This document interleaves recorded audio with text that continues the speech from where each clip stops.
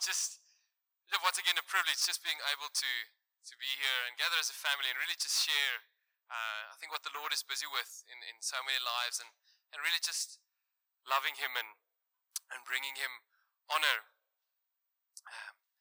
And this morning I want to look at a piece of scripture in the book of John, chapter 3, verse 22 to 30. And for those of you who have your Bibles with you, you can open up your Bibles for those who bring them, and for those who work on their phones, John 3, verse 22 to 30. And I'll read it for us. And it says, "After this, Jesus and his disciples went into the Judean countryside, and he remained there with them and was baptizing. John also was baptizing at Enon near Salem, because water was plentiful there, and people were coming and being baptized." Let's go to the next one. For John had not yet been put in prison, and our discussion arose between some of John's disciples and a Jew over purification. And they came to John, and they said to him, "Rabbi, he who was with you across the Jordan, to whom you bore witness, look, he is baptizing, and all are going to him." And John answered, "A person cannot receive even one thing unless it is given him from heaven. And you yourselves bear me witness that I said, I am not the Christ, but I've been sent before him. The one who has the bride is the bridegroom, and the friend of the bridegroom who stands and hears him rejoices greatly at the bridegroom's voice. And therefore this joy of mine is now complete, is that he must increase, but I must decrease."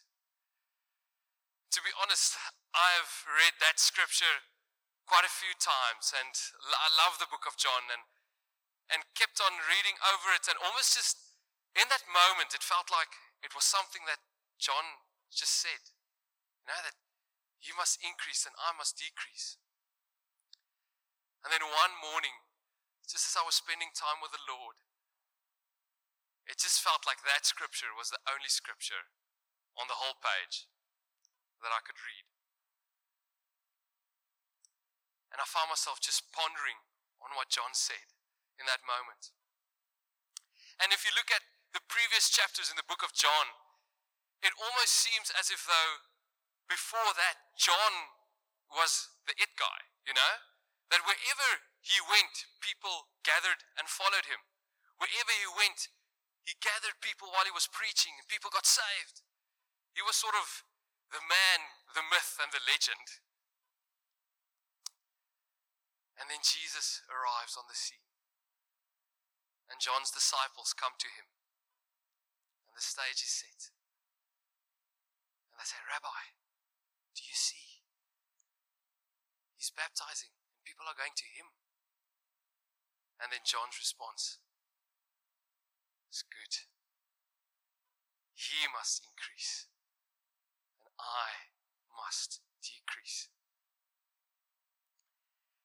And I really believe that the words of John in that very, very moment revealed something to us of the posture that he carried in his heart. It was a posture of humility. And we live in a time where humility has sort of been given a back seat in the world, where it's been given a back seat even in some churches, where self-help and self-promotion is celebrated. And it's seen as being strong. Self-help and self-promotion is seen as taking opportunity. It is seen as seizing the day. We live in a world where the proud send themselves, where the rich finance themselves, where the famous advertise themselves, where the gifted promote themselves, and where the powerful recommend themselves. And you look at that, and you compare it to John's response, and you think, "Ogona, ons is in vet nannies." We need Jesus so much. We need his heart. And after reading that scripture and just mulling over it for a few times, I could feel my heart wanting to respond to this. And if you look at John's response in verse 30, where he said that he must increase, he used the word must. Such a powerful word. And he used it both ways. He said that he must increase and I must decrease. And if we are to run as God's people after his heart, this is our response. That he must increase and we must decrease. It's a posture of humility. And from this passage, I believe there are some keys that we can actually take away from John's posture of humility. And I gave each of these keys a name for those who are taking notes, for the note takers. I call them pliggies. You're more than welcome to give each of these keys a title. And the first one of the posture of John's humility is that security blesses while insecurity threatens. And in John 3 verse 28, John speaks and he says, "You yourselves bear me witness that I said, I am not the Christ, but I've been sent before him." And earlier in the book of John, in John 1, it says that John came as a witness to bear witness about the light, that all might believe through him. He was not the light, but he came to bear witness about the light. And I really believe that in that moment, John, he was secure. He was secure in his mission. He was secure in who he was. He knew that his mission was to prepare the way for Jesus, not to be the way, not to be the light. And imagine if it played out in that moment that John was insecure. Imagine how that would have looked. John's disciples coming to him and saying, "Rabbi, do you see what's busy happening? He's baptizing." And imagine John then saying, "Well, this is preposterous. We need to put an end to this." But no, he said, it's about him. He needs to increase. And I thought of an example where I've seen a few leadership questionnaires and they sort of ask you, you're like, list your strengths and list your weaknesses. And I I thought about it and I said, yes, imagine you go and you have you're listing your strengths and now your weaknesses, and they ask you, what are your strengths? And you say, humility is one of my strengths. And then they ask, list your weaknesses. Well, I often sometimes struggle with pride. So it cancels one another out basically. And that is what insecurity does. Is in that moment, it just threatens. And a posture like John had is so seldomly celebrated in churches today. It's so seldomly celebrated in the world today.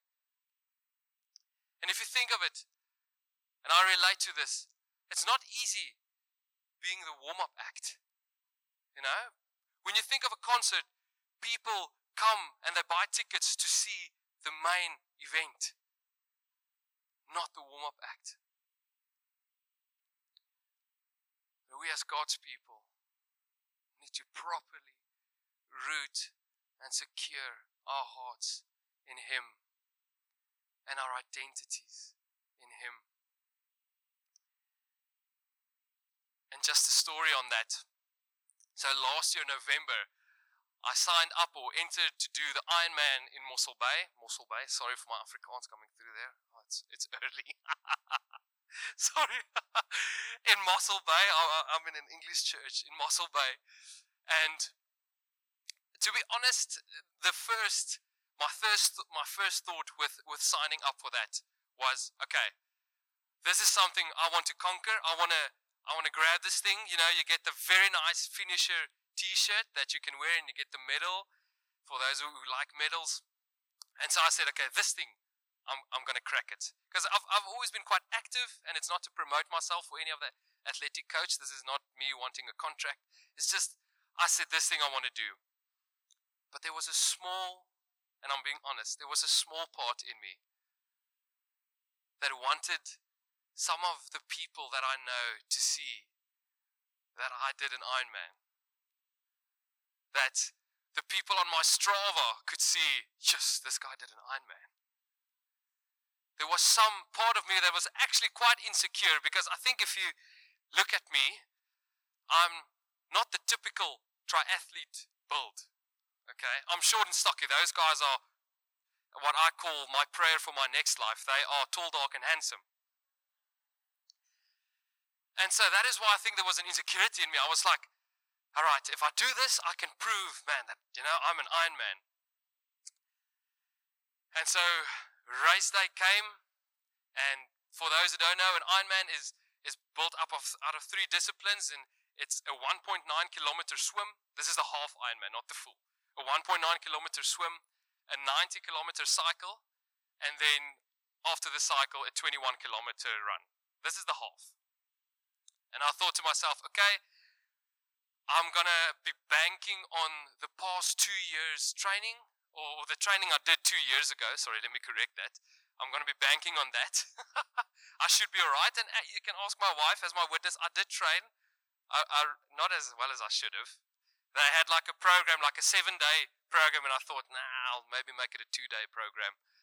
I thought to myself, yes, I'm in full-time ministry. So no, actually, and I really didn't train as hard as I should have. Anyway, get to race day, and then before you enter the Ironman, you sort of have to put out different times for yourself and say, okay, I want to be finished by this time with the swim, be finished by this time with the bike, so that I've got this much time left for the run. And after getting out of the water with a swim, I actually finished, I think, more than 10 minutes quicker than I wanted to. And 10 minutes is a lot. It's a massive difference. And so then, run to my bike, jump on my bike, and I go, ahoy. And I was motoring, okay? I actually recently saw a video of Lance Armstrong who put like a little motor in his bicycle in the early days, and that was actually what it was called for as well. I actually felt like that. I was really going. And how it worked is you have a 45 kilometer cycle in one direction, and then you literally come back the exact same way you came.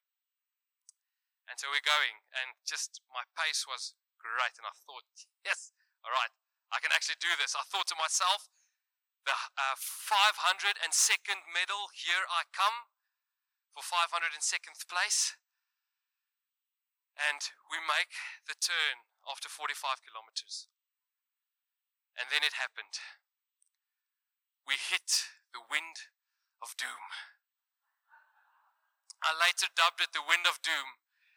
We hit probably Cape Town's worst headwind in the history of headwinds. It basically felt like that, if I can be honest.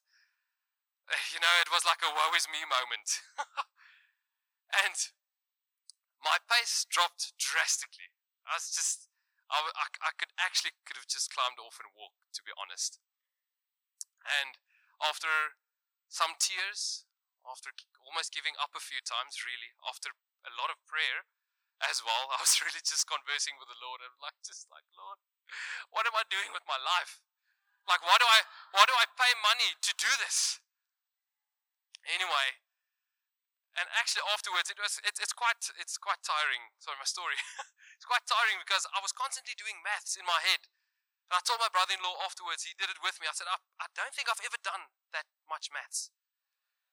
Because you're constantly checking your watch and working out, okay, my pace is this, I need to finish by this time. So it wasn't a nice time on the bike. I get to transition part where you put your bike down and then you go for the run, for the 21 kilometer. And take my bottle of water that I just bought that previous day and I chuck it away. And I said, okay, I'm ready for this. And run, and there, before you enter the transition point, there's like a gate. And there was a lady standing there. And what she had in her hand, I called the tablet of doom. And I get to her, and how it works is you say your number, and she then checks, okay, are you on time? Have you actually made the cutoff to continue the race?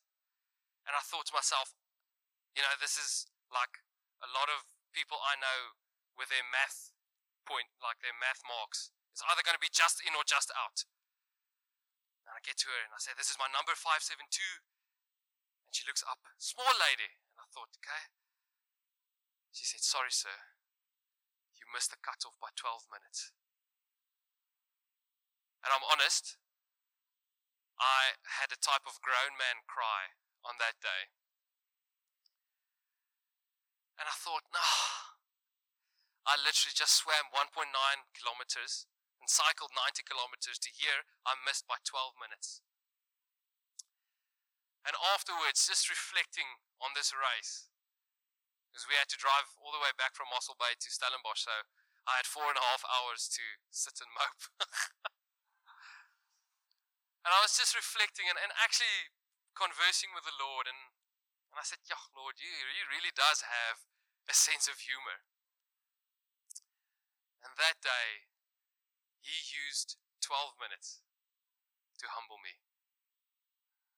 He used 12 minutes to decrease my insecurity. And I just love what Charles Spurgeon says, where he says that humility is the proper estimate of oneself. And if we are secure in Him as His people, and know that we are what we are because of Him, that we have what we have because of Him, and that we can do what we do because of Him, our position would always be the warm-up act and not the main event. And then the second one, the second key, is whose message and whose mission. And in John 3 verse 29, John speaks and he says, the one who has the bride is the bridegroom, and the friend of the bridegroom who stands and hears him rejoices greatly at the bridegroom's voice. And therefore this joy of mine is now complete.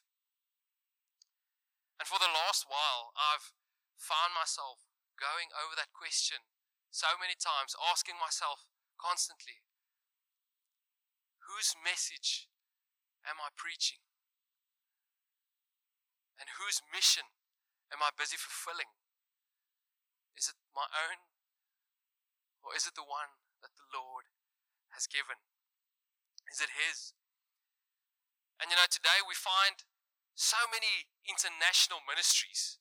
You go onto a live stream and you almost know about who this ministry is by just looking at the bottom of the screen. It says, this name, International Ministries, and this name, International Ministries, or this name, PTY, Limited, everything. And you almost think, where's the word church? Where's the word Jesus in this name? And to illustrate that, we used to joke about a certain boys' school in Bloemfontein. And many of you will know the school. It's quite an average school. They do all right in church. They're actually more of an academic school. I'm only joking. They're just like they're sport crazy. And I've got a few friends in this school, so that's why I can speak freely about this, because they also speak freely about this. And it's a school called Grey College. And after this, I might get a few messages. Anyway, and we used to joke and we used to say, how do you know that someone is in or was in Grey College? Exactly. Is that as you come and to introduce yourselves, you say, hey, I'm Mornay. They say, hello, ek was in Grey. And it's almost like this that we see today, is that you see the name before you see the name of Jesus in the churches. It's almost as if they are saying, hey, this bride belongs to me. And actually yesterday I saw quite a funny video about this, where it was this wedding and the bride and the groom is standing there, and it's the part of the ceremony where the pastor asks, is there anyone that objects? And you just see the groomsman next to the groom. The one guy picks up his shirt, and sticking out is a gun. And he's showing all the people, look at what I have. And the other groomsman actually pulls out a gun and is busy putting on a suppressor like Hitman vibes, just to show the people that this bride belongs to this groom. And I think this scripture that John said, that this bride belongs to this groom, it doesn't belong to us. It's his. It's his message. It's his mission. And John actually didn't stop there. He went on and he said something so profound. He said, my joy is complete. He didn't just say, oh, it gives me joy. He said it's complete. And I remember at our wedding when Rebecca came walking down the aisle, looking at the photos afterwards, I could see some of the groomsmen also snorting trane and just like tissue in his eyes. And I was also part of a few other weddings where I was a groomsman, and also grown man crying while the bride was walking in. And in that moment, I can honestly say that as you look at her coming in, coming to be joined to the groom, there's really a complete joy in you. Not for yourself, but for the two becoming one. For the bride that is to belong to the groom. And as what John is saying, he says, my joy is complete. That people see who the bride belongs to. It's almost as if in that moment he's saying, yes, this is what I've been living for. Is for people to see that the bride belongs to the groom.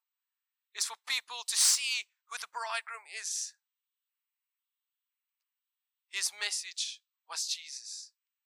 His mission was Jesus, not his own.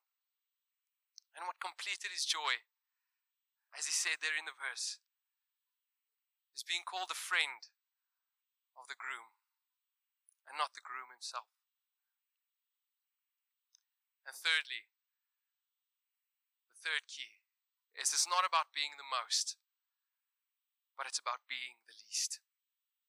And in John 3 verse 30, John said, for me, one of the most challenging things in the New Testament, where he said that he must increase and I must decrease. And John's greatest moment, his greatest joy in that moment wasn't to look great and said, oh yeah, look at how profound this was that I said. It wasn't for the sake of a good story, but it was to exalt Jesus. It was for the people who gathered there to see that Jesus is the one, the only one worthy. And actually the greatest example of this all is Jesus himself.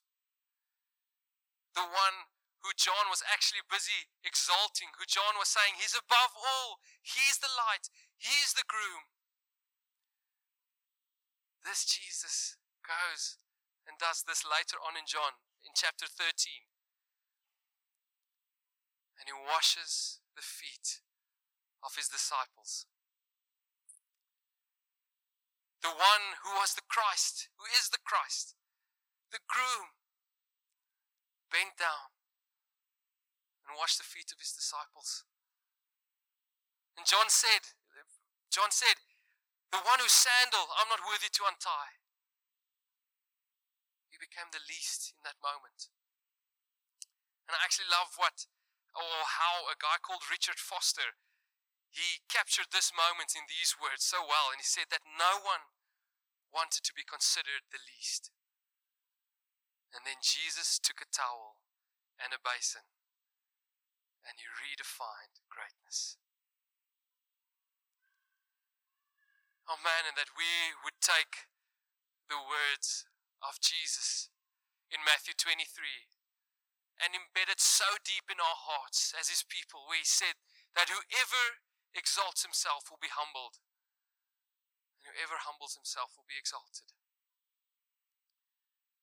And just as I end, as I close, I really believe what mattered to John in that moment on that day wasn't that someone else was busy baptizing. It wasn't that someone else was busy gathering followers. But what mattered to him was who it was that was gathering followers, who it was that was seen on that day. What mattered most to him was that Jesus would be glorified and exalted. And we really live in a time where the lights, the cameras, and all the actions are exalted. But we have been set apart and called to exalt the Father, the Son, and the Holy Spirit. And it's not that when John said on that day that he must increase, it's not that he said that Jesus needs to become greater. He's already great. He's the Son of God. But what he meant was that the greatness of Jesus would increase in the hearts of his people. Is that they would turn and say, Lord, whose ministry? It's yours. Whose mission? It's yours. Whose message? It's yours. May we be a people who secure our hearts and our identities in him.